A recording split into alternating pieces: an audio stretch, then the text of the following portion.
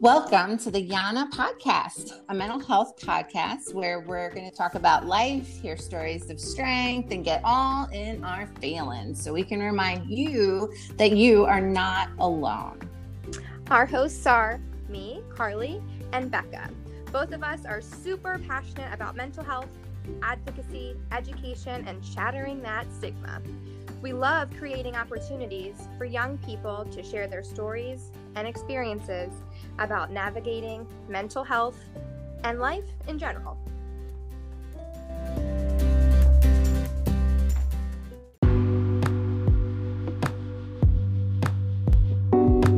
The content of this podcast may contain mature subject matter, such as discussions about suicide, self-harm, drug and alcohol abuse, sexual or physical violence, as well as the use of strong language.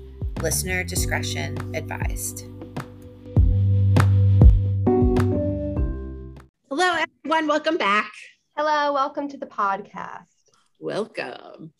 So, as we always do, we're going to start off by giving you a little rundown on why we do this thing.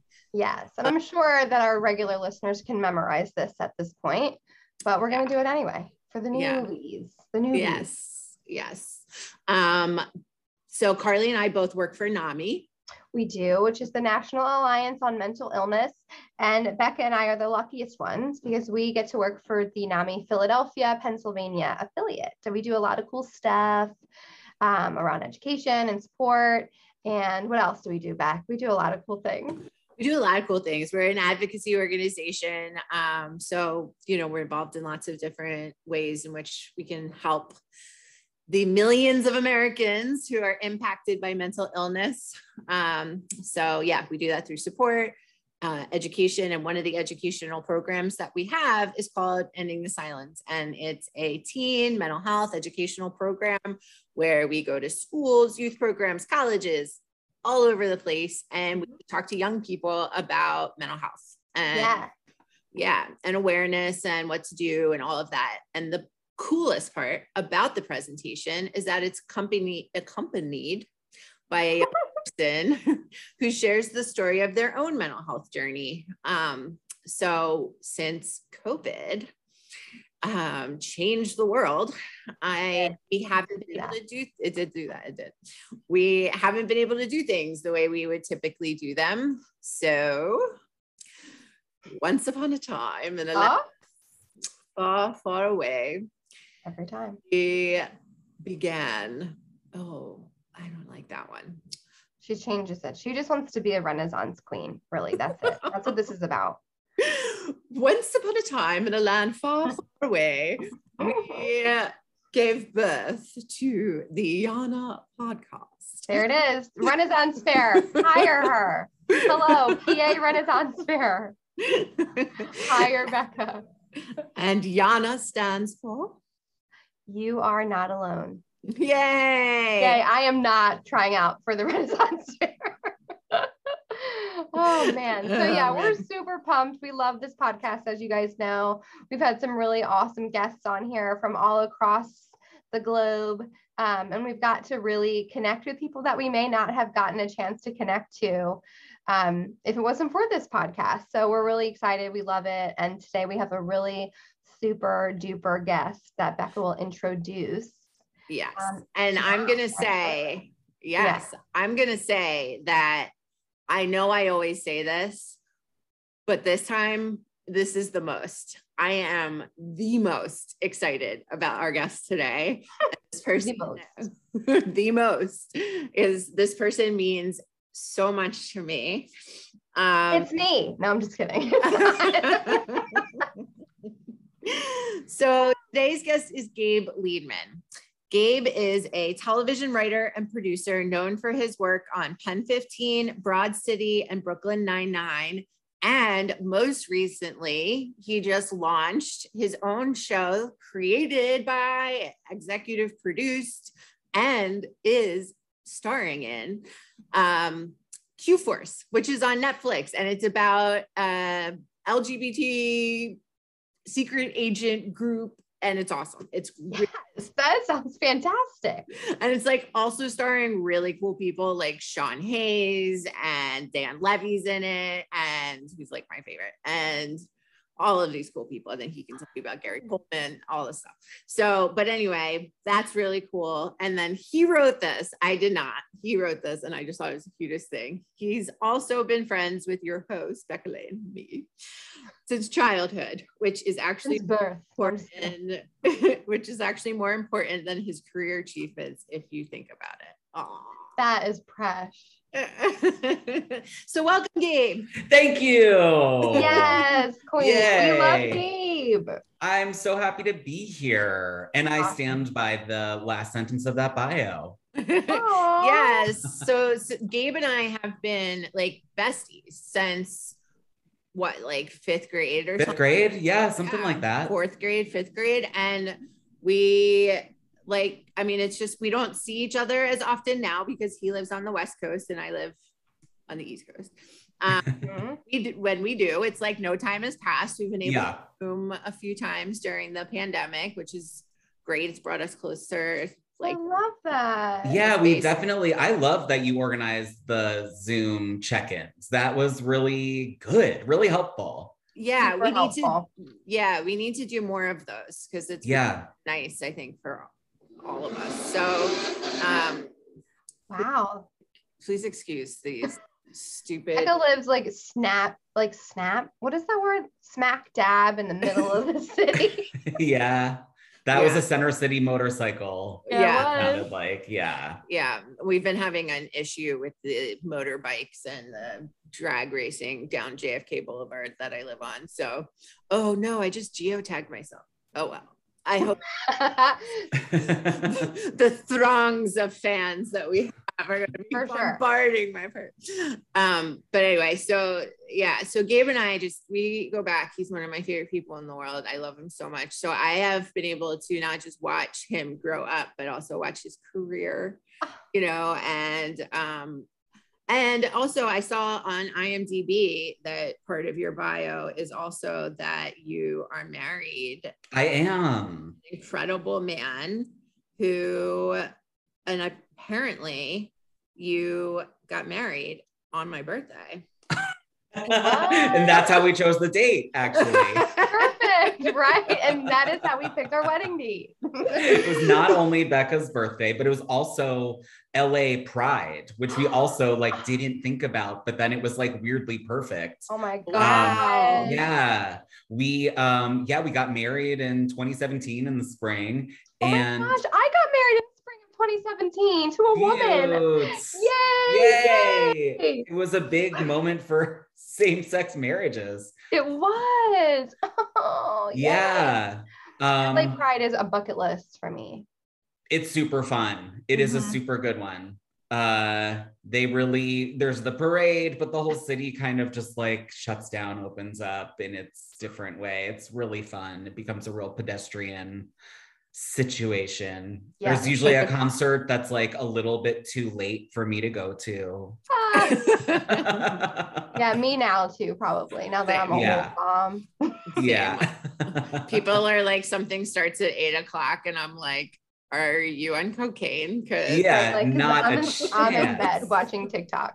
Yes. Oh, that's awesome. So and Daniel is your husband, and he's a writer, right? He's also a writer. Yeah, he writes books, so he's an author. We look up his stuff. Daniel Zamparelli. He's incredibly talented, really, really funny, good stuff. But we also we spent part of this pandemic writing a script together. So that was our first time collaborating in his first script ever. So that was also a fun experience. That was at Q-Force? That was not Q-Force. It's something that I don't know, maybe something will happen with it in the years to come. But it was a fun, weird, use of us both being in the house, I love that. Yeah. And an experiment, is this something we can do? We're both creative writers. So that was fun. Really cool. Wow. So fun. Oh my gosh. Yeah. Yeah. And we didn't kill each other. Bingo.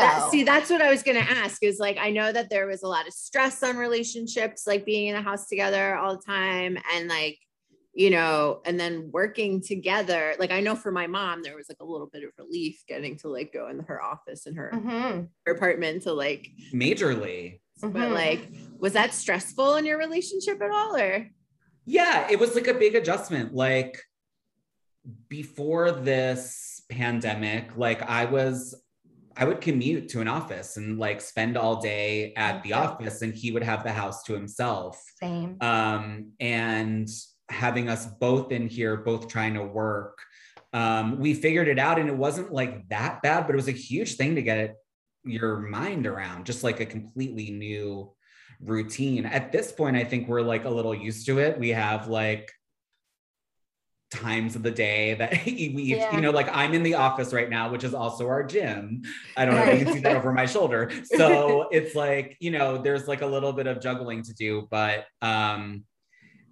his work is pretty flexible and mine is like very Zoom centric. So like we, you know, with those ingredients, like we've been able to figure it out, but it's weird. We also used to be like, before we got married, we were long distance. He's Canadian. Right.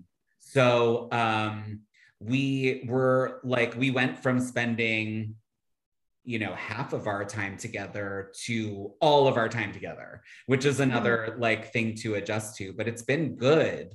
But we didn't know if it would be good or not. Yeah, you know, it's just sort of a circumstance thing. Yeah. Oh, I'm so glad to hear that. I love that. I can't wait to hear more about you and your story. I'm very excited. But before we jump into that, I want to do our little check-in. Yes. And I have like just a silly, simple question. It's not going to be super deep today. But how are you guys? I will check in first and then I'll give you the question. So actually I'll give you the question and then I'll check in. So the question is, and maybe this is just because I'm hungry, is what is your favorite fast food spot and what is your order at that fast food spot? Oh, easy. Oh, okay. wow. So this is a hot topic, I feel like, and you can tell, I feel like people have their spot. What if I have like 800 answers to this? Literally, Becca always has like 17 answers. Just this one, I have a number one. This one, wow, okay. The first one that comes to mind. I will start. I'm great. I'm tired as crap, but I am good. I've got a lot to be grateful for. I've got a lot of good things happening in the world over here, in my little sphere. My kids are amazing. My wife is incredible. Like I have a lot of things to be grateful for. So I'm just tired, man. Like, can I get an amen from the moms in the back? Because I'm tired and that's that. My go-to all the time, like I can't think of any other thing that I want more than I want this in this moment, is the 10-piece chicken nugget meal with sweet and sour sauce, fries, and a Diet Coke from McDonald's. That's my husband's go-to, by the way. Like literally fire. Like that's what I need in my body at this very second. And that's it. Like I like ride or die for that meal. I mean, that's definitely one of my favorites as well, but I definitely have a number one. And Gabe, you will remember this, I think. So, oh my God, great. Yeah. I mean, there are times where I'm feeling like frisky and I'll get like a McChicken or like a double cheeseburger, but I'm devoted to the 10-piece chicken nugget meal. And it has to be with sweet and sour sauce. Yes. Or else I will not eat them. I agree with that 100%. So that's my answer. I actually have some sweet and sour sauce left over from I was going to say we have some packets in the fridge because sometimes they forget it. Here we go. I keep extras in my glove compartment. I keep extras in my fridge because they often forget, and that is a sin. I'm like, I will not eat these. I will throw them directly in the garbage. I will not eat them. So well, I won't go that far, but I won't. I'll be like, this is gross. I dip my fries in it, everything. Yeah. Oh yeah. The whole thing. So anyway, that's me. Becca, how are you? And what are you hungry for? Okay, so I've not been good. I have been very depressed. Been going through this. I have been really depressed. I met with my psychiatrist finally, and we're going to be doing some alterations on my meds. I'm feeling really good right now, though, for the first time in a long time, because one, I've been watching Q-Force all morning and it's been making me laugh, which I haven't done in a while either. Okay. And I have been looking forward to doing this with Gabe for so long, and I love him so much. So that is making me really happy. So I'm hoping I have like a plan moving forward on like I had 2 hours of therapy this morning. And I have like therapy scheduled this week and another psychiatrist appointment scheduled this week. I have a schedule and how I'm tapering, going on to my medication stuff. And going to a new doctor. Good. I've had a lot of body pain, which is added to my, to my levels of happiness. And so I have a plan, and that's making me feel a little bit more hopeful. That's good. And you have that pep talk from Shay. And I had that pep talk from Shay. My 3-year-old sent her a video, and it was a little pep talk saying like, you are bold, you are brave, you can do it. Yay. I love that. Yes, I'm proud of you, Becca. Thank you. And like one of the biggest, when I talk about like when people ask me like how I cope with my mental illness, like one of my like go-tos is connection. And here we are connecting. So I know that this will be really helpful. It's already been helpful for my state of mind. And, so love you. All right. Give me your fast food order, sis. Easy. Taco Bell. And I get the 2 cheesy gordita crunches and 2 crunchy tacos. And they did have a meal where you could get a cheesy gordita crunch and 2 crunchy tacos. However, they don't anymore, but I just order separately a soda, and it's either a Dr. Pepper or root beer, depending on which one you go to. Sometimes they have either. I love that. But yeah, that's what I do with Amanda, who's also one of our best friends. Yeah, that's like we do that for each other's birthdays and just special occasions. We'll go get it. And I love a crunchy taco. Remember when we were at one of the NAMI conferences and we had time to go to dinner? We were like, let's go out to dinner. We could go do anything. We literally could go anywhere for dinner. We went to Taco Bell. Yeah. And it was so good. That was like up until April. That was the only restaurant I had been to since 2019. That's the only restaurant I went to in all of 2020. Wow. Yeah, that was like right before things got weird. It was like the week before, because if you remember on the drive there to Pittsburgh, I kept saying like, use hand sanitizer. I'm hearing about this virus that's going around. And Gosh, like now I'm hungry for a crunchy taco. Yeah. Dang. Anyway, Gabe, what's good? How are you doing? How's your heart? How's your head? And what are you hungry for? Okay. I am doing good right now. I'm like kind of like coming out of a funk.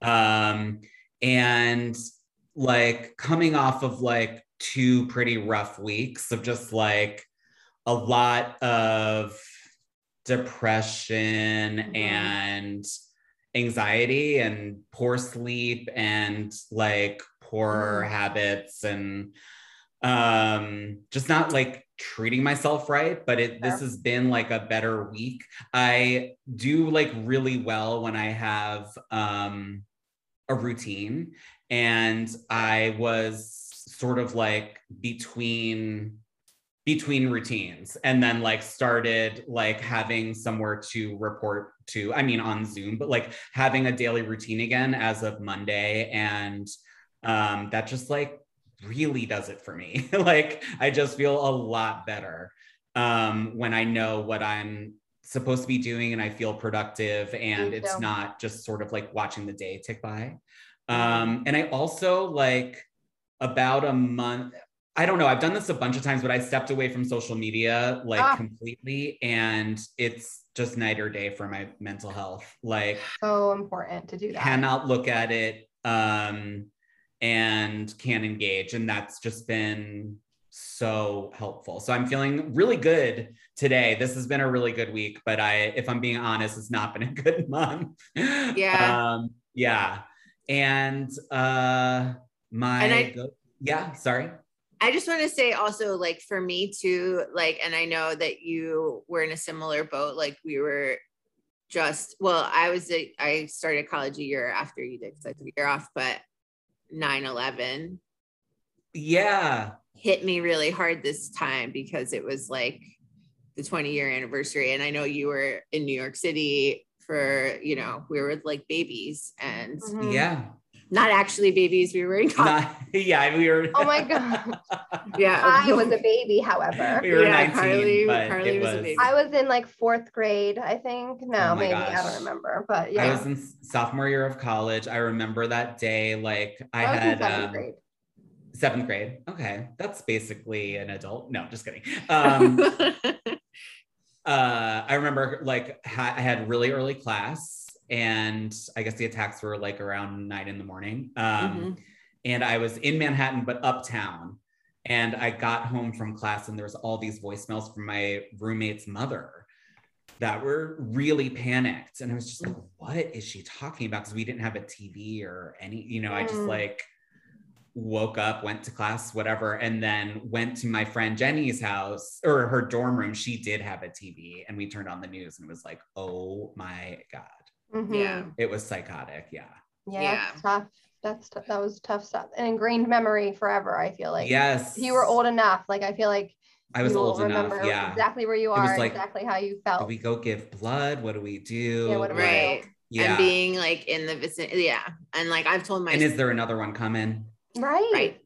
That was the whole panic of the day. And that was like, if whoever's listened to my story on here, I have a story about it too. Like I was next to the Pentagon, so different city, but like similar, like being but anyway, so I just was, because it's been like this last couple of weeks, and I don't know, it hit me really hard this year. So yeah, I totally hear that. It's such a crazy anniversary. I also just can't believe like the passage of time. Like, seriously, we're not that young, I guess. You guys are amazing.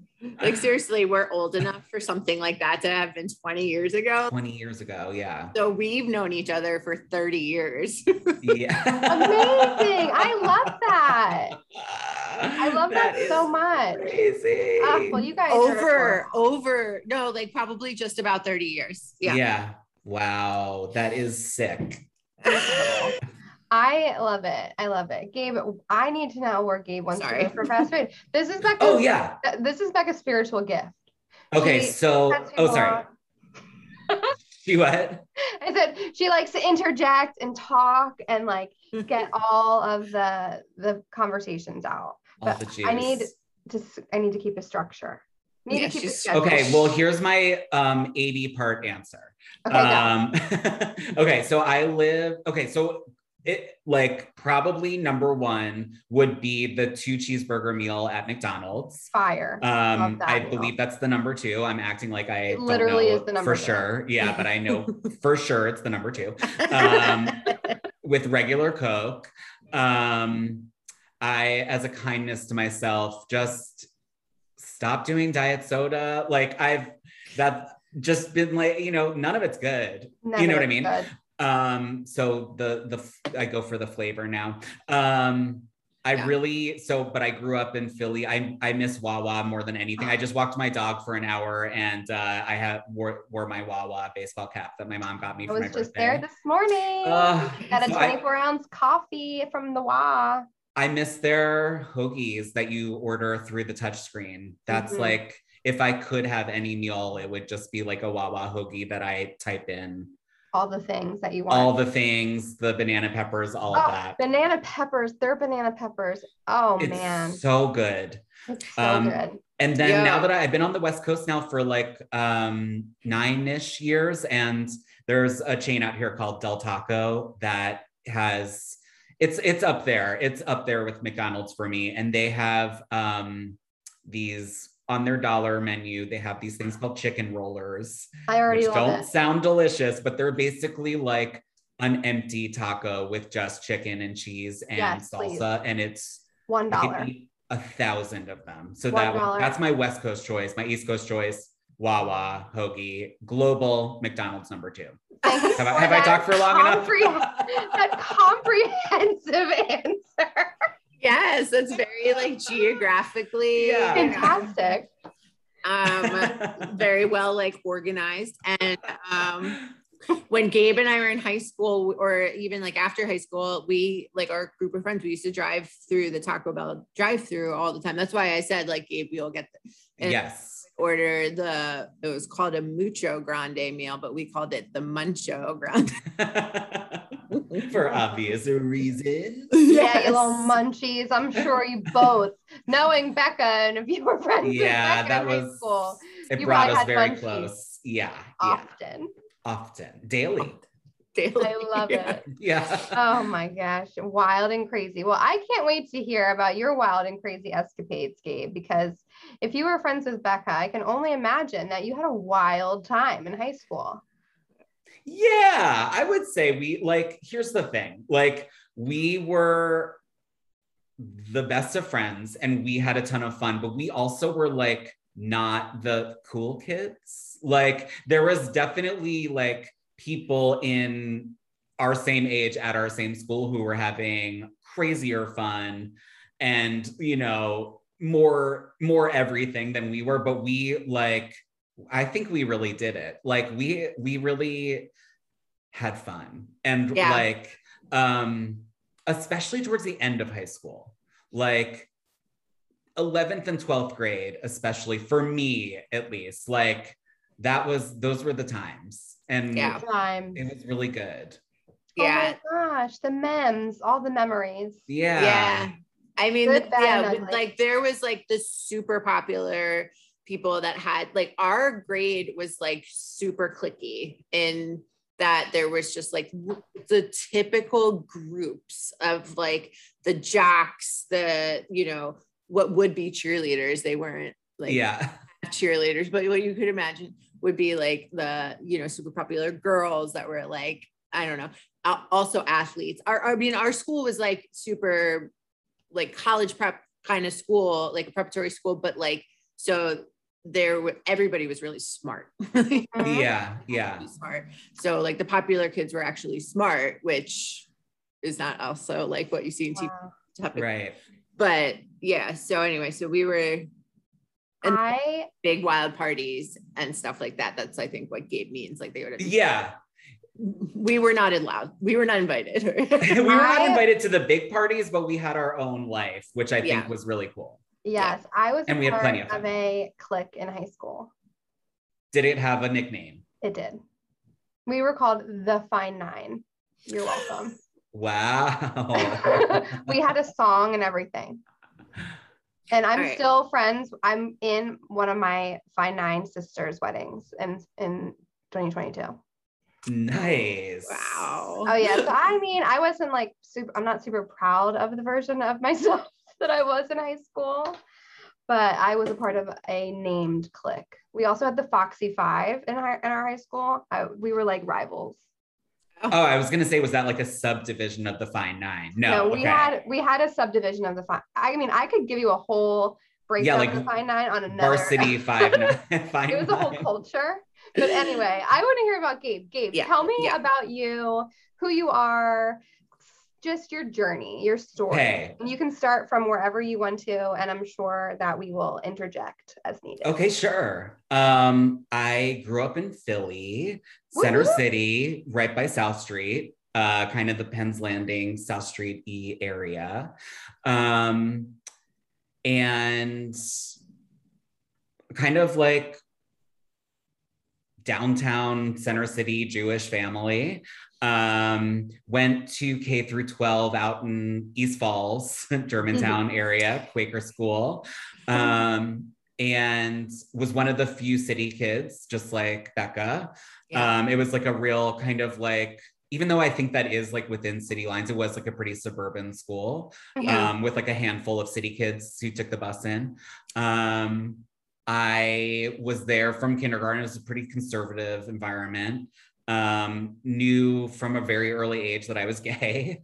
Also, like everyone around me knew it, maybe even before I did. Like, I do remember like in first grade being called gay and being like, what? Like, what is first grade? Yeah, wow. like how is a 6-year-old any sexuality? But sure, I guess. And you know, sort of like for all 13 of those years, like it was like a very like unaccepted trait of mine. Also, besides being gay, I was always fat my whole life, which I still am, and like am fine with it, but like, or you know, air quotes, fine with it. It's something that I'll like always, you know, have some struggle with the accepting, but like to be fat and gay at like a real conservative, tuck your shirt in, look this way kind of place was tough. Sure. And not like just from the kids, it was tough from the adults too. And I think that's like one of the things that when I look back on, like, yes, I was bullied by my peers, but I also was just like so unloved by the adults that I'm like, I think that's actually my damage now that I'm like 40. Sure.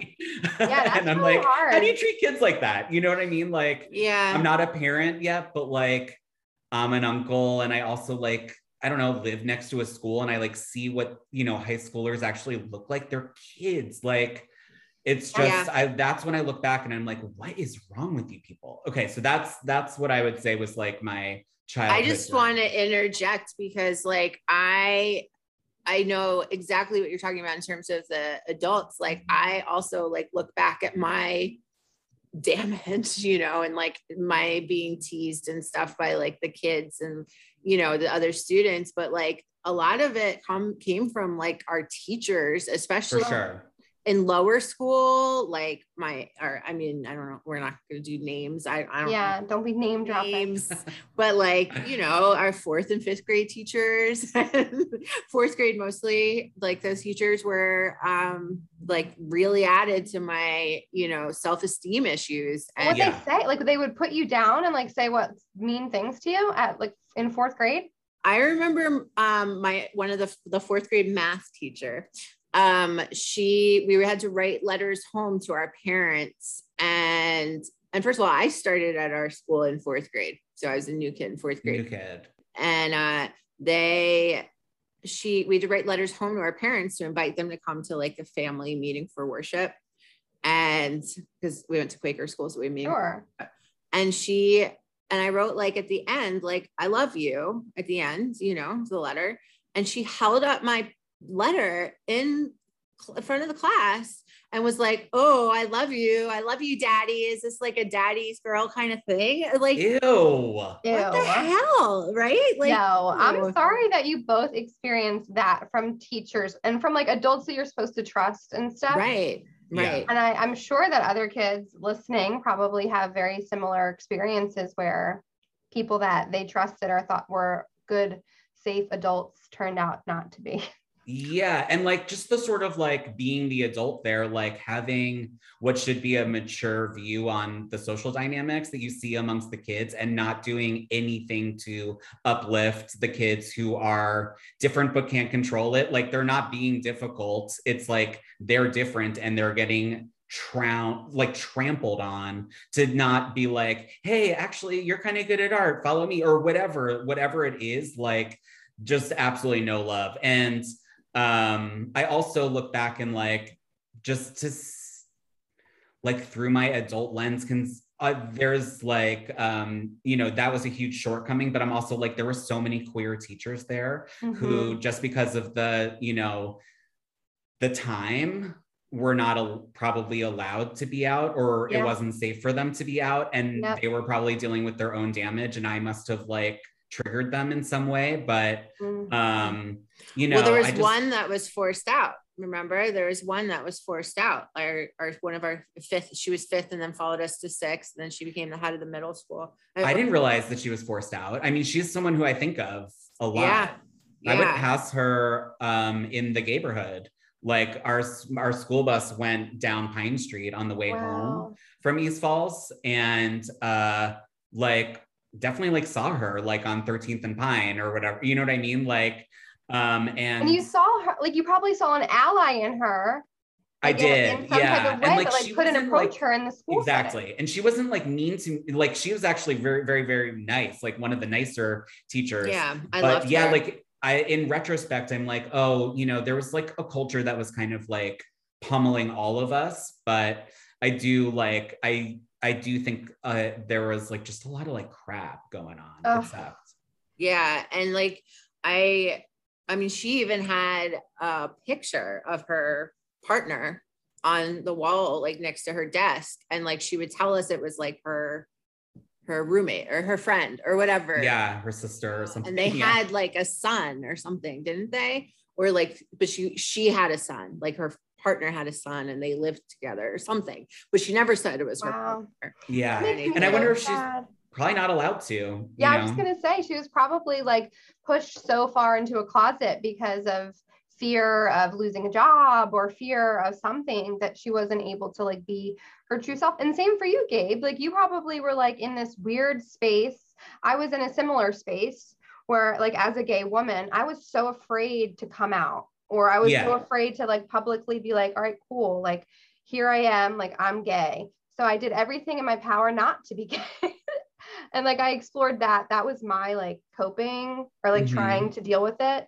It obviously didn't work. Like here I am now, like still gay. Yeah. You know, so it was probably hard. Did you find any support like outside of the school setting? Did you have like family that supported My family you? was very cool, like with gay people. We lived in Center City and like we're surrounded by gay people. And then my parents like I could see them being very accepting of them and very nice to them. And like there was a restaurant in our neighborhood called Judy's, which was like literally like a lesbian martini bar that also had great food. And we would like go there as a family every week for like our night out, you know? So it was like, I knew like that gay wasn't bad in my parents' eyes, but I also still was scared to come out just because like of the time that we were living in. Like I didn't come out until I was 20.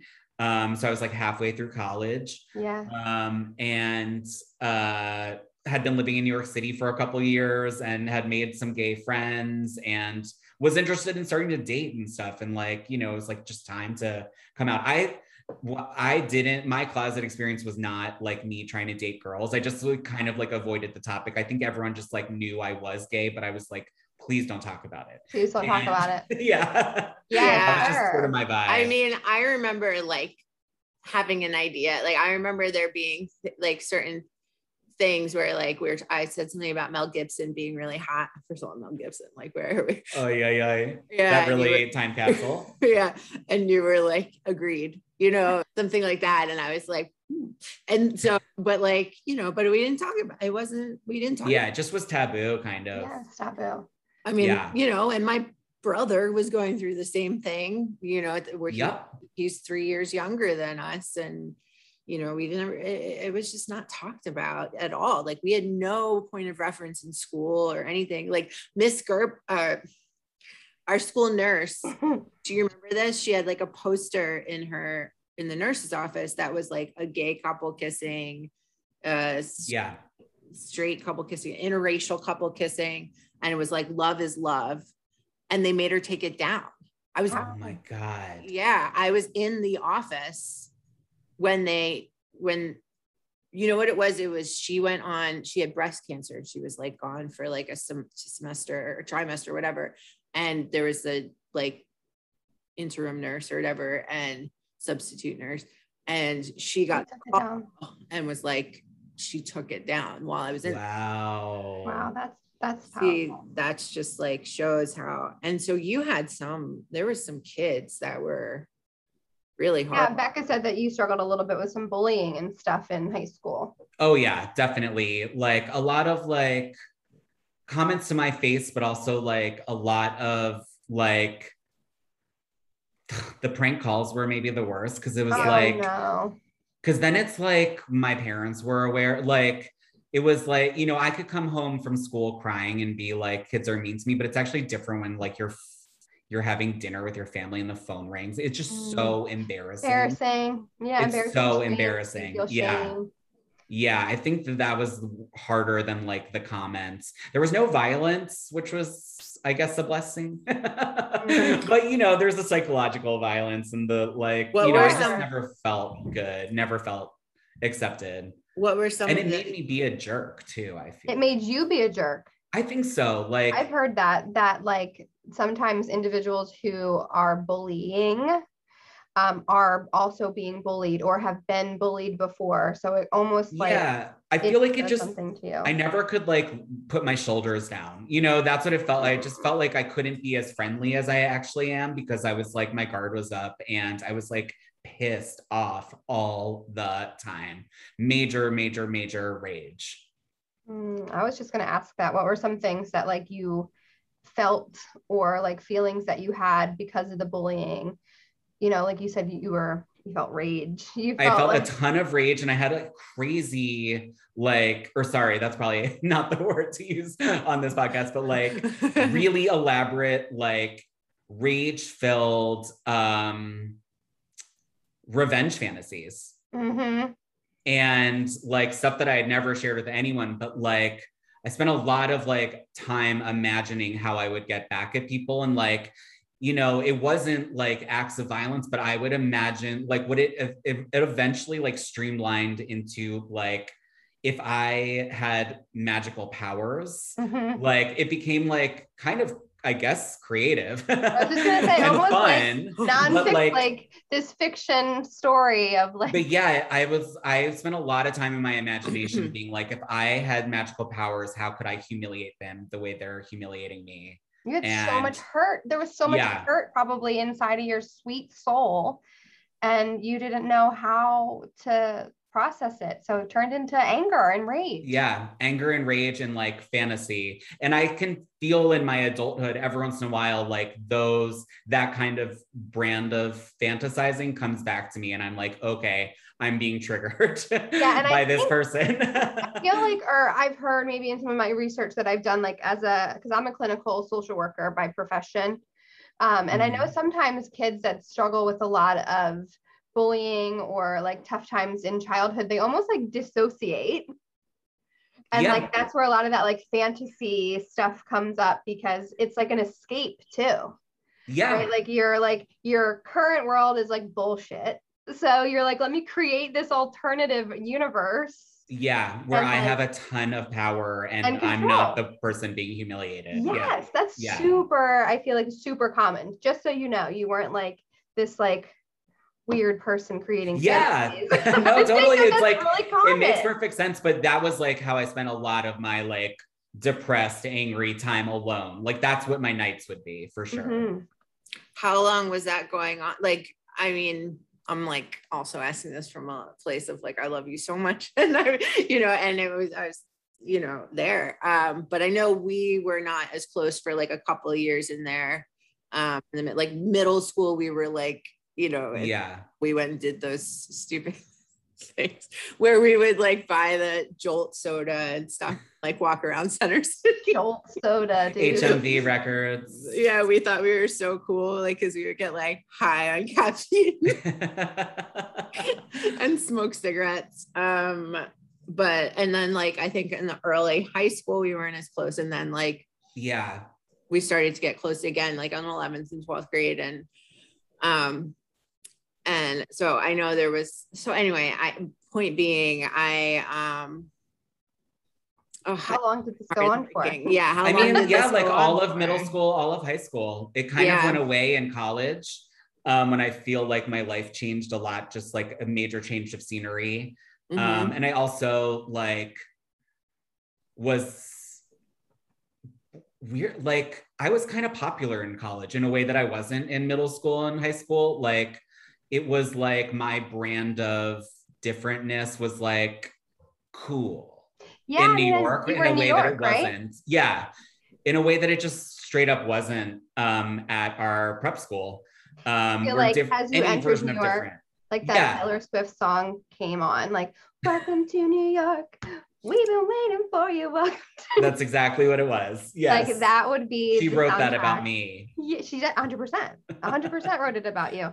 But that's, I mean, that I feel like is a place for a lot of self-reflection and like figuring out oneself happens in New York City. Yeah. And it's like this kind of like extended second childhood where it's like you are living on your own in a different place, but it's like, or I did the very privileged version of it where it's like, you know, I didn't still have like a ton of responsibilities yet, you know, if I had jobs, but it was like, mostly kind of a fantasy life where it was like, mostly I was going to school. Yes, I had jobs, but I wasn't a full adult in any way.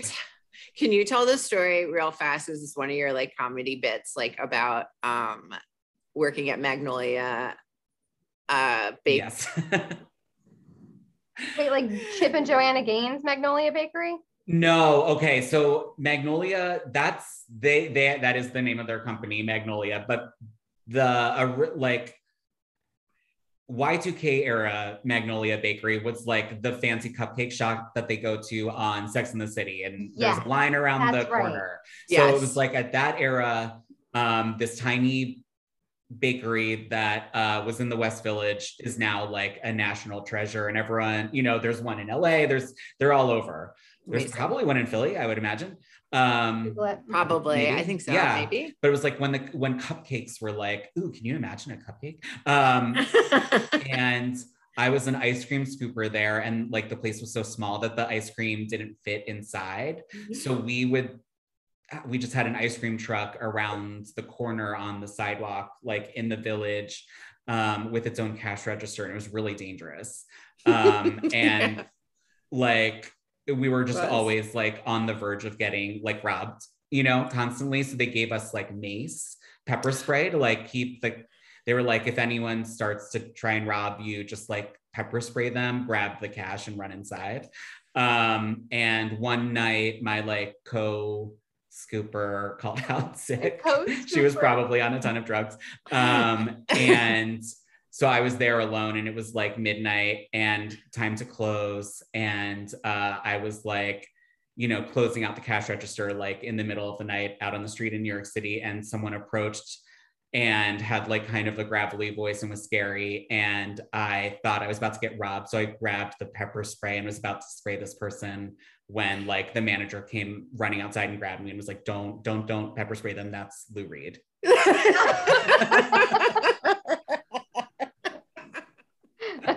I was like, oh, okay. Stop. Wow, what a great story. Yeah, I mean, I was like, he looked like scary to me. Yeah. And it was like, and I was like, I don't want to like die for this like cupcake place. You know what I mean? Like, this is not my way out here. No, I'm gonna pepper spray him. I might even give him the cash, but like I'm gonna get away. Yeah. Thank God that man. But no, he was like a millionaire and very famous, and I just didn't. Yeah. I didn't know who he was. I just love that. I love that makes me good story. Okay, so you're in New York. You're like having fun. You know, no responsibility. Rebirth, kind of like a lot of people's college experience, and you know. So go on.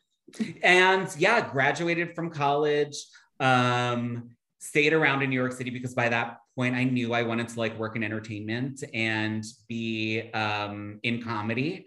So I stuck around and did stand up in New York for like another 10 years. Wow. And worked odd jobs and slowly got. And I just want to cut in and say that. Rooms. And I just want to say that like Gabe has always been funniest humans on the planet, like always. That was like his thing. And I think that like I've heard from a lot of comedians, like it's part of like what they talk about a lot is like, you know, part of how they dealt with so much anger and trauma, you know. Yeah. Mm-hmm. Through humor. It was a major coping mechanism through my whole life. And it's also like a really direct and obvious way to just take over your narrative. Like you literally like walk into a room and 100 people can't talk, only you can talk. And they only know what you tell them about you. So it's like, it's a very empowering thing, or it was to me. Like there's so many people who are like, I would rather like die than do stand-up. That's my worst nightmare. Right. But to a certain person, it is a like fantasy fulfilled. And I somehow am that person where it actually felt great. I actually felt a lot better doing stand-up than I did like even just socializing at a party. Like just the like trip of it, I guess. Yeah. Like, P.S. You can search for Gabe Liedman Comedy Central stand-up. What was it called, Gabe? I have a half-hour special on Comedy Central from all the way back in 2013. That's pretty funny. And I have an album. I think it's hilarious. And the album is called Hi. Yeah, which I think is cute. Yes, it is. That's perfect. And you got into like, not just like doing stand-up, but you got into like a scene. Like, I remember this, like, like you had like a group, you did this improv night. So Gabe started comedy sports at our high school, right? Like you brought comedy sports. It was another girl who brought it, and I'm like blanking on her name. I feel like it's Hillary something, but she was in the grade above us. But I just signed up for it right away. Yeah. I was in that like first group of people who did it. And you like kept it going. Kept it alive. Yeah. So got into improv comedy in high school, which is really shocking. A lot of like high schools don't have that. Yeah. But that was really, really cool. And so, then I did improv all through college, and I like knew I liked performing and being in comedy. And then the sort of like that morphed into stand-up. And I did that for 10 years in New York, and made a lot of friends and a lot of peers, and sort of was able to like parlay that into a professional writing career, which is like a lot like stand-up, but it happens during the day, which is huge for me. It's like a very livable lifestyle where you're still writing jokes all day and still like making people laugh, but you don't have to stay up all night or like be in a bar or travel. And so it's just like, it felt like once I experienced that, I was like, oh, this is my life. This is my life. I have two questions. Yeah. My first question is or was it, or did you feel like it was common for the people in your community of stand-up comedians and artists to all have mental health challenges or to? Oh, yes. Yeah. Was that common? Oh, yes, for sure. A lot of depression, a lot of anxiety, a lot of substance abuse, a lot of body issues. Yeah, for sure. That was like a thing. It's a major thing, a major bonding thing. And it's also like, like I said, like to a lot of normal people, stand-up seems like a nightmare. Like that is maybe also like a little bit of like a signifier of like what made us pursue that. But yeah, I mean, all of my comedian friends are people who are like, have struggled, are struggling, are in therapy, have been in therapy. So it was a safe space essentially for you to find like, or did you feel like it was a safe space to kind of say like, hey, I'm struggling, or I'm having a hard day, or like this freaking sucks? Like, were you able to talk about that? And it was like an endless source of material too, because like, it's like, when you are trying to write a joke, like, yes, you can write about like an election, but like, it's not going to be as funny as if you like talk about what makes you weird. And then, someone in the audience is like, oh my God, I'm weird in that same way. Like that's like actually the best comedy. So a lot of my stand-up was about my body, about my sexuality. Those were the two heavy topics. Heavy hitters. Hitters. My other question, or I guess comment, was that scene, right? Like Becca talks about a lot of times in her story, the like music scene or the entertainment scene was a tough one to be a part of at times because of all that substance abuse and the like long hours and having to be on all the time. Like, was that part of your story at all? Did you dabble in? I mean, I dabbled a ton in everything, but I never like, I'm lucky to say that like, I was able to keep like, I didn't like, I'm just lucky I'm not an alcoholic, you know? But I definitely like, you know, so like when I did drink too much, I was luckily able to be like, okay, I should probably cut down on that. Right. Like, but then I did have like, you know, I have I don't even know if this is a thing or if this is like a complete vestige of my generation, but like a quote unquote addictive personality. Like, I don't know if that's a real thing, but I do have it. Like when I like first tried Coke, I just did so much of it. But then also I was like, I did reach a point where I was like, I literally can't touch this ever again. Like, and I did. And I remember like you smoked a cigarette and was like, you know, it was like, or like when, I mean, we smoked cigarettes in middle school too. Oh yeah. I remember like when we got into like the heavy smoking time and late. Yeah. Like I remember you just talking about how much you like love just constantly smoking as 100%. So like and it's like, I have that relationship with food. I have it with a lot of things. Like, so I guess I have like a moderation issue, but I haven't like, I've been lucky enough that I haven't like, had to like, I haven't, gotten in too much trouble with anything. Yeah, no, so that's I just know that lucky. sometimes that is like a big trigger or struggle for people within the entertainment community. Certainly a lot of my friends like did have to or like are a part of programs, you know, to this day that have helped them. And yeah, I've got like friends now who are sober and are so much better. But you know, because they like, you know, reached a point that I didn't reach yet.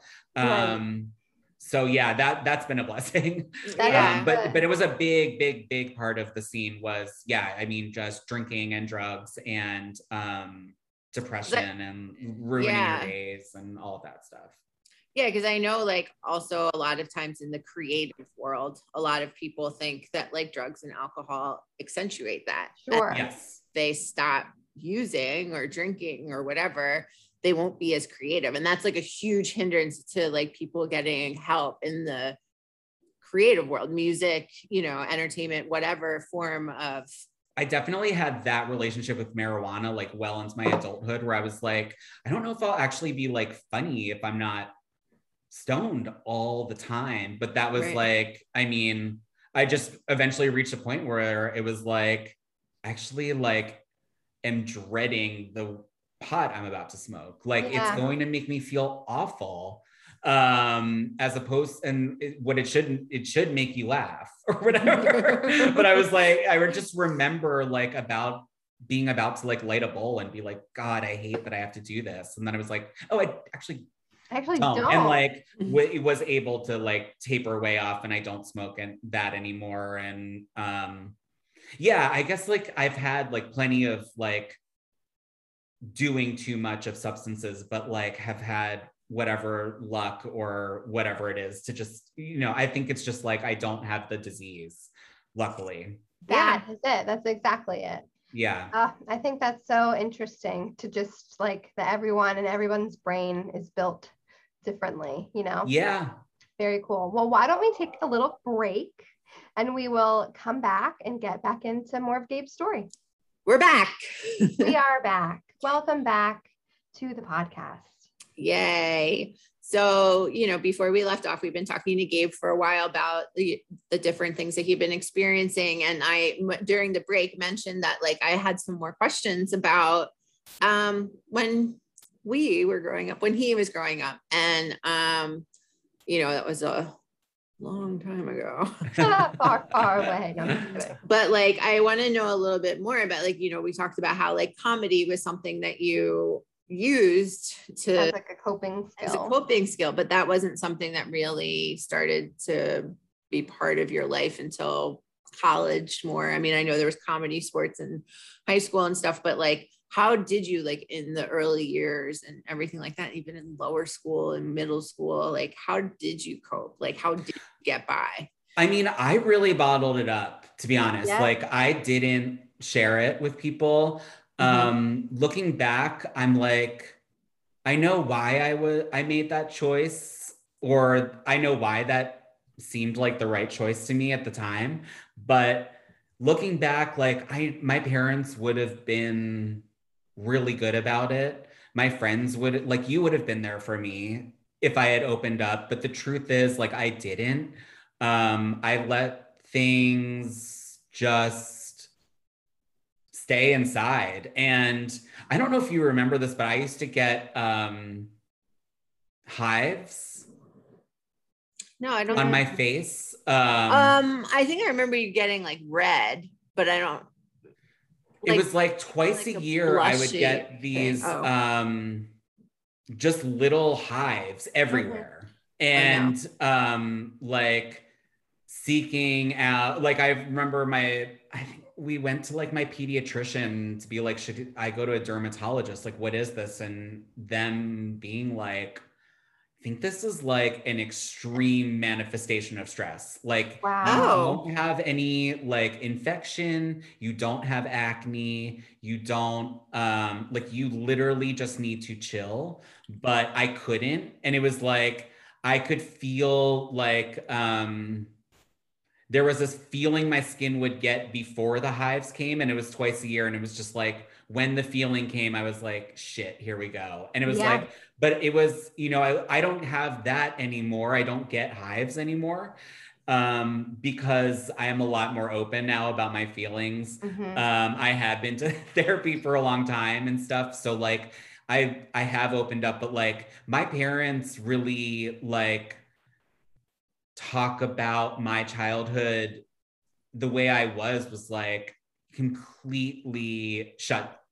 The doors were shut. Like, you know, like I could, you know, chat and I could really joke around, but like I could not open up emotionally. And I didn't go to therapy as a kid. And I probably should have, you know. And at certain points when the bullying was bad or when my depression was really bad, like I would be like, ugh, I wish I didn't have to go to this school. And my parents would kind of like entertain, like, well, do you want to switch schools? But like, I wasn't sharing enough with them. Right. You know, for them to really like know what was going on, or to like, I don't know. I think I just seemed like a kind of quiet, sullen kid with, you know, inside there was these crazy thunderstorms, but I just like wasn't letting them out. So I don't know if it seemed like an emergency to anyone.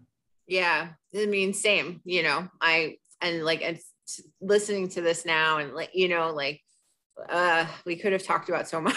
If we had talked to get to each other. Cause like, I didn't really talk about how I was feeling, you know, either. And, you know, things started in middle school for me. And then like, you know, in high school was really bad. And, you know, like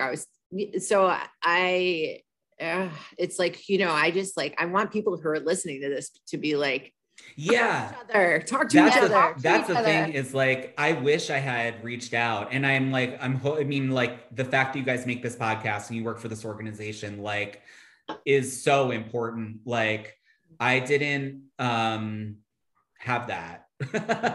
You know, there was like the suicide hotline or whatever, right? Or something like that, or DARE, or, you know, there was some like kind of big organizations, but like, I didn't feel like I didn't feel like this wasn't a safe topic to talk about. It wasn't a safe topic. It was like super taboo. Yeah. Mental health was like pretty taboo, and being gay was really taboo. And like, you know, the sort of like, you know, the AIDS crisis is so important and like, you know, so major. And it was just going on in the background of our childhood. And then that was the sort of like only like mass media storytelling that there was about being gay. So, and that was the only way that it was introduced in our school at all, was through that man, Gary, who had AIDS.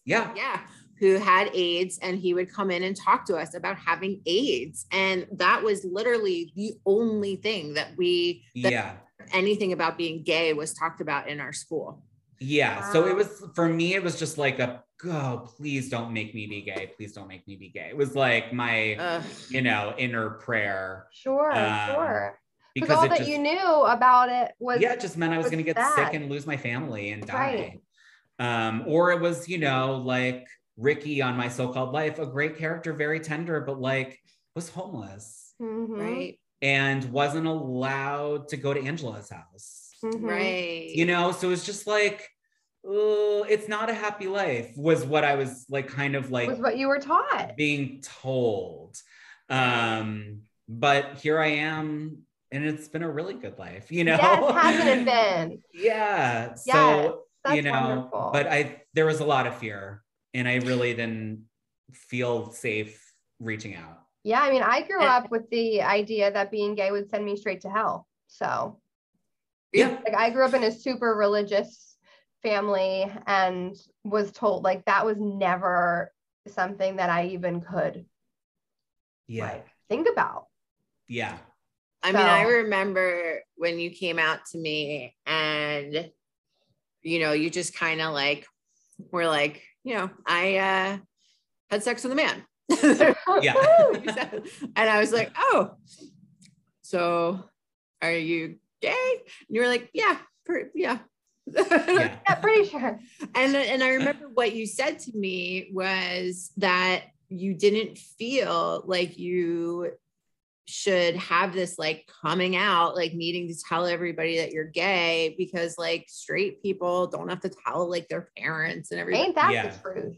And you and Mason, my brother, told me that you had given him that advice too, like when he was struggling with, when he was coming into terms with his sexuality and kind of like being out, and he and you told him that too, and that was really helpful for him. Wow. Look at you, Gabe. That's sweet. I know. I think that is like such a real thing. And I hope and pray that children of our future, like my kids and my kids' kids, like they don't have to have that narrative, right? Where they're like, I struggled with my sexuality. Like, why? Exactly. Why are we struggling with it? Like, let it just be who we are. And it just like not have to be this like deep narrative of like pain and shame and fear. So like, I hope and pray that. I think in different places that's happening already. Yeah, I do too. It's like, I think it's like place to place better. kind of. Yeah. Mm-hmm. And I think that is like, there's people talk so much shit on like, well, millennials, first of all, we get such a bad rap, but then like also like, just the younger generations. And then I think that's been something that's happened up forever, back in my day, but like, I think that like Gen Z and stuff, they get like such a bad rap, but like, I think they're amazing. Oh, like, for sure. They're world changers, 100%. Yeah. The openness and acceptance and everything is like it. When I go to these schools and I see like pride flags and like, all of these different, mental health things. And it's just like, it blows me away. Like, I just like, I'm going to cry because like, I just wish this could have been the way that we had grown up, Yeah. There was so much pain for so long. And it's cool to me to think that like, this is how my kids are going to grow up. Yeah. Like they won't get to, or they may not have to experience some of the same BS that, any of us went through for any reason about anything, I hope so. I hope so. I hope so too. So tell us a little bit, Gabe, about you now. What are some things that you do for yourself now to live your best life, your best true self? Before we get there though, because I do this intersex, and I know that you had something really hard happen. Oh yes. A couple of years. And, now that you are living such a beautiful life and, like how you dealt with this, but I know your father. Yes. Yeah. My father died about 3 years ago. Wow. It was from pancreatic cancer, which is such a bummer. So hard. It was really quick, which is like, I don't know why I'm always looking for the silver lining or whatever. I'm like, okay, it's a sad story. What do you say that's nice? Well, that's a good way to it was like, yeah. if there's any like good thing about it, it's, you know, like it was really quick. It was 5 weeks from when he was diagnosed to when he died. So it's like, you know, they're even as like scary and ugly and like painful as it got, it didn't like drag on for years like a lot of people's struggles with cancer do. But yeah, I mean, it's crazy to be like an adult who doesn't have both of your parents anymore. You know, it's like a big adjustment. We can be in the club together. Okay, yeah, like it's kind of an adjustment, you know. It's a total adjustment. It's weird. And I lost my parents when I was young. So like I'm an adult with none of my parents, and it still is a like weird adjustment to me. Yeah, I'm sure. My parents like were married to the end. My mom's a widow now. And you know, it's like, it's just so strange. I mean, it's just like a complete like shift in reality. You know, our relationship was really good at the end. Like, I'm really thankful about that because, like, you know, in our teen years, like when I was like at my most angry and most depressed, I was like such a dick to him. And he was a dick back, you know. Yeah. You know, it's like, it certainly wasn't all my fault, but like, you know, like basically just to say, like, of all the times he could have died, like on the timeline of our relationship, that was probably like ideal. Like, he was at my wedding, he saw me, you know, be able to, you know, he was so like supportive of my risky career choice, which is, you know, like I know it was hard for him because he put me through an expensive college. And then I was like, and now what I'm going to do is something that's impossible that everyone fails at. You know, I'm not going to like take this degree that you helped me get and just, you know, live a stable life. And that was like something that was really hard for him to wrap his head around, but he did it quickly enough. And he did get to see it pay off, which I'm really grateful about. So yeah, but it was really sad. I mean, yeah, for sure. Yeah, it was sad. Just so weird. I mean, like renting a hospital bed, you know, just like, oh, it just these, you know, just that the nitty gritty of it was like really tough, obviously. Of course. And I'm sure brought a lot of feelings for you, you know, more depression and more sadness and just going through loss. Like grief and loss is not easy. And grief and loss of a parent, like that's like a whole layer of trauma that isn't often talked about, I feel like. And it's hard. Yeah. It is. Yeah. It's hard. It was totally hard. And sometimes I forget it happened like in a weird way, you know, like I feel that. Like, oh, right.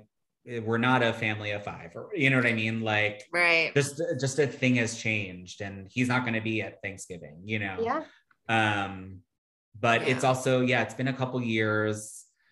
And my mom's doing well and my brother and sister are doing well. And Julie and I are like Facebook in sync. We like share each other's posts and like we're like all of our posts we share. I love that. I love that. Someone told me when I was like in like knee deep in grief and loss around my parents dying, they said something like, you will never get over this. Like, this is not something that you will ever like get over, but like you'll be able to get through it. Yeah. And like, you'll be able to like move forward and like move through things and live your life. But like, don't ever give yourself like, okay, like I should be over this by now. Or like, it's been X amount of years, I should feel different. Like, no, you shouldn't. You should feel however you're going to feel. Yeah. I'm always surprised when I think of him. It's like, I guess I had an idea of like what grief is, where it would be like seeing a picture of him would give me chills or whatever, but it's actually like really weird, different, like there are certain like like I was at the grocery store. It's like and it was like he always liked this one kind of olive. It's like stuff like that where I'm like, oh, those are the olives that my dad would get. Mm-hmm. Maybe I'll get them this time. It's not the kind of olive I usually get, but you know, like little things like that. And he died before the pandemic, and like he just had like a really funny. He had a really big, very weird personality, to be honest. And it's been, like, the apple doesn't fall far, huh? Absolutely. And there's like a couple of moments where I'm like, what would he have been like with masks? Like, would he have like been like, these are stupid? Or would he have been like, you know, like there was a funny thing about him where he was a major contrarian, but then there would be these little things where he would act like almost like he invented it. You know what I mean? Like, like he likes it even more than you do.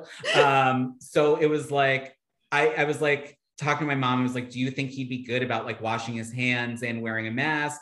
Or would he have it? Would he roll his eyes about that? Or do you think he'd be like the most intense about it, as if like he's going to take COVID down himself, and everyone else is an idiot, you know? And she was like, the second one. Oh, I love that. He would have acted like he invented PPE, basically. For sure.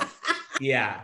That's amazing. So it's like, yeah, it's funny when I think of him. It's like not when I thought I would. Yeah, that's really, I love that. Like, I remember, like, I never knew whether I was like on his good side or his bad side, you know, like, cause yeah. But then I remember like all of a sudden him inviting me to come to Paso, like to Seder, and like, and I'm like, yeah, okay, No, he loved you. He loved you. He's just a weird guy.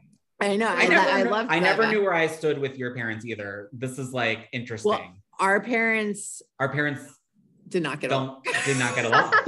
And so that's true. Hard for kids. Yeah. But I always felt like a little bit like on trial at your house. And I bet you did at my house too. Yeah.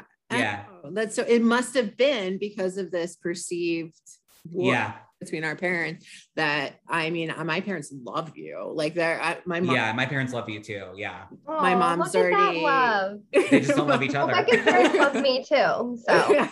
Okay, my mom has Q-Force lined up. She's gonna be. Oh my God. I love that. I was like, I'm not sure like if it's your cup of tea, but like if listening to Gabe and like it's just, she's like, I can't wait. So it's awesome. Not everyone's cup of tea, but I did get from one of my mom's friends. The comment was that the colors were really pretty. And I was like, okay, that's a nice way to be like, I hated the show, but oh my gosh, I want to be nice to you. Yeah, my mom's just not a fan of animated things, but like no. she'll anything that's like power to the LGBT community, my mom gets behind, you know, like she's right. Anything. So she's gonna, and the fact that it's you, she's gonna love it. So great. Very good. But I want to know what Gabe's doing now, because I could talk to Gabe all day long, but we only have a few minutes left. Okay. Yes. So tell me what's up with you now. How are you living? I mean, we're still in the lockdown out here in Los Angeles. I'm still working from home every day. The pandemic is like, I feel like shocked that we're still in this, you know, reality. Mm-hmm. Sometimes I love it. Like, same. I know that most people use the term antisocial wrong. Like that's not what it means actually, or something, but like, I'm such a homebody that like, this has been really soothing to me in a lot of ways. Like sometimes I love it. But then also sometimes I'm like, this is unhealthy and it's weird and we're getting weird and we're all becoming Grey Gardens versions of ourselves. My God, Mason just said that my mom and I are going to be Grey Gardens. Like, my mom and sister call each other Big Edie and Little Edie. But yeah, they, okay. We're all just, yeah. I think we're all just like a little weird right now. And I have to like, sometimes I'm like, God, I'm so weird. I'm in such a weird place. And then I'm like, but everyone is. And like, I find comfort in that. Yeah. Everyone is in a weird place. Like this is still a weird place transitioning. It's just like a weird, that's exactly the right word to put, weird. Yeah. So we do need to jump. So Car, do you want to ask your question? I do. I do. I always like to ask the question to our guests that if you could tell your younger self one thing, what would you tell him? So that cute little Gabe back in middle school or high school or before then, look him in the eyeballs. You know, I thought I was going to say one thing when I knew you were going to ask this question coming into this podcast, but actually, like, after talking to you guys, I have like completely different advice that I would like to give myself, little Gabe, which is like, reach out, like, just like, I don't think I've ever like realized how much it was like me keeping the lid on the bottle. And yeah, with like some perspective, I can honestly say like there actually are like allies in your world, and you're not gonna freak them out. That's what I would tell little Gabe. Like, just like, you don't have to do this all by yourself. Yes, you are not alone. Yeah. I love that. And I think that so many people need to hear that, because I'm sure that there are so many people in this world or listening to this podcast that feel like they can't talk to anybody, or that they have no one, or that they are alone. I want to say something real fast, is that, you know, just the end, like, I recently made my amends during the pandemic. I made my, you know, I'm in AA and whatever I talk about all the time. I'm in AA. Ninth step is we make amends. And I made my amends to Gabe this year. And before I did it, I texted Amanda and Claire. I don't think I told you this. And I was like, I'm making a list of the things that I need to make amends. Is there something that you guys can think of that I might be forgetting? Oh, wow. Yeah. And Claire said, maybe just that we weren't there for him enough. And this like a cry, it made me cry again. Like, you know, when he was struggling, and it like, you know, yeah, I again, we'll just, you know, make amends that maybe we weren't there for you enough. It's like, but in retrospect, I can see like you would have been, you know, Right. like, so I will obviously like, I absorb your amends or whatever, whatever the amendee or whatever does. But I don't think of that as like you or any of our friends' shortcoming at all. Like, you were right there. And I had your numbers and we saw each other every day. Right. You know what I mean? So could you have pushed harder? I don't know if I would have liked that. Right. You know, so like, that's a really good point to make. Yeah. So like, I don't think like if you would have been like, look, I know you're gay, do you want to chat about it? I don't think that would have gone well. Right. You know what I mean? Whatever. Like, you don't even know. Yeah. So like, I don't look back at that and been like, you guys weren't good enough friends. I honestly, I look back and think like, I wish I had like known how good everyone would have been to me as soon as I opened up. It just was scary too. Yeah. Gabe, I love you. And I just met you an hour ago. I love you too. Yes. Oh my gosh. Well, where can we find some of your stuff? Where can we find you on socials, any of your work that you've done? My social handles are all just my name, at Gabe Liedman. But like I said, I have stepped away. So don't expect updates. This is a big investment in my own mental health. It's like, perfect. I literally have locked my accounts. Or just made it a little humiliating to log in. There's a lot of steps. But then we can watch you on. But yes, check out Q-Force on Netflix, that I created, and I voice a bunch of the characters. And watch Pen 15 on Hulu. Pen 15? That's another show that I write and executive produce. And those are probably which is slightly traumatic for me. Yes, it's not everyone's cup of tea. Well, it's definitely middle school trauma dramedy. Yeah. Yeah, maybe those are the best things. Oh, and I worked on Brooklyn Nine-Nine for a really long time, and it just had its series finale, and I have one line on the finale. So blink and you'll miss me, but there I am as the medical examiner, crime scene guy. Perfect. Yeah. And you can search for your like stand up and stuff on. Yeah. On comedycentral.com, you can see a lot of my special, and you can stream my album for free on every streaming thing. And yeah. Hey, oh my gosh. You are so cool. And where can people find us, Becca? Okay, so we now have a website, which is very exciting. And it is the Yana Podcast with Nami Philly. We need to consider making this shorter. Yeah, well, we'll talk about that later. But the Yana Podcast with Nami Philly.wordpress.com. Yay. Or you can download this on any streaming service, Spotify, podcasts, Apple Podcasts, whatever. And we are on Instagram at _Yana Podcast. So. Yay. And we release new episodes every Tuesday. So if you are listening and you want to share your story on the Yana Podcast, or if you know anyone who wants to share their mental health journey with us, send us a DM on Instagram, and we would love to chat with you about how to get you on this little potty pod. Yay. Potty. Awesome. I don't know. So, potty pod. I felt led. All right. Well, we'll talk to you next time. See you later. Peace and love.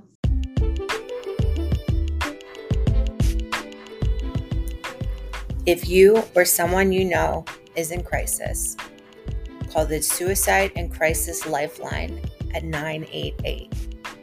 Or you can text NAMI to the crisis text line at 741-741. Or go to NAMI.org for more information. Remember, you are not alone.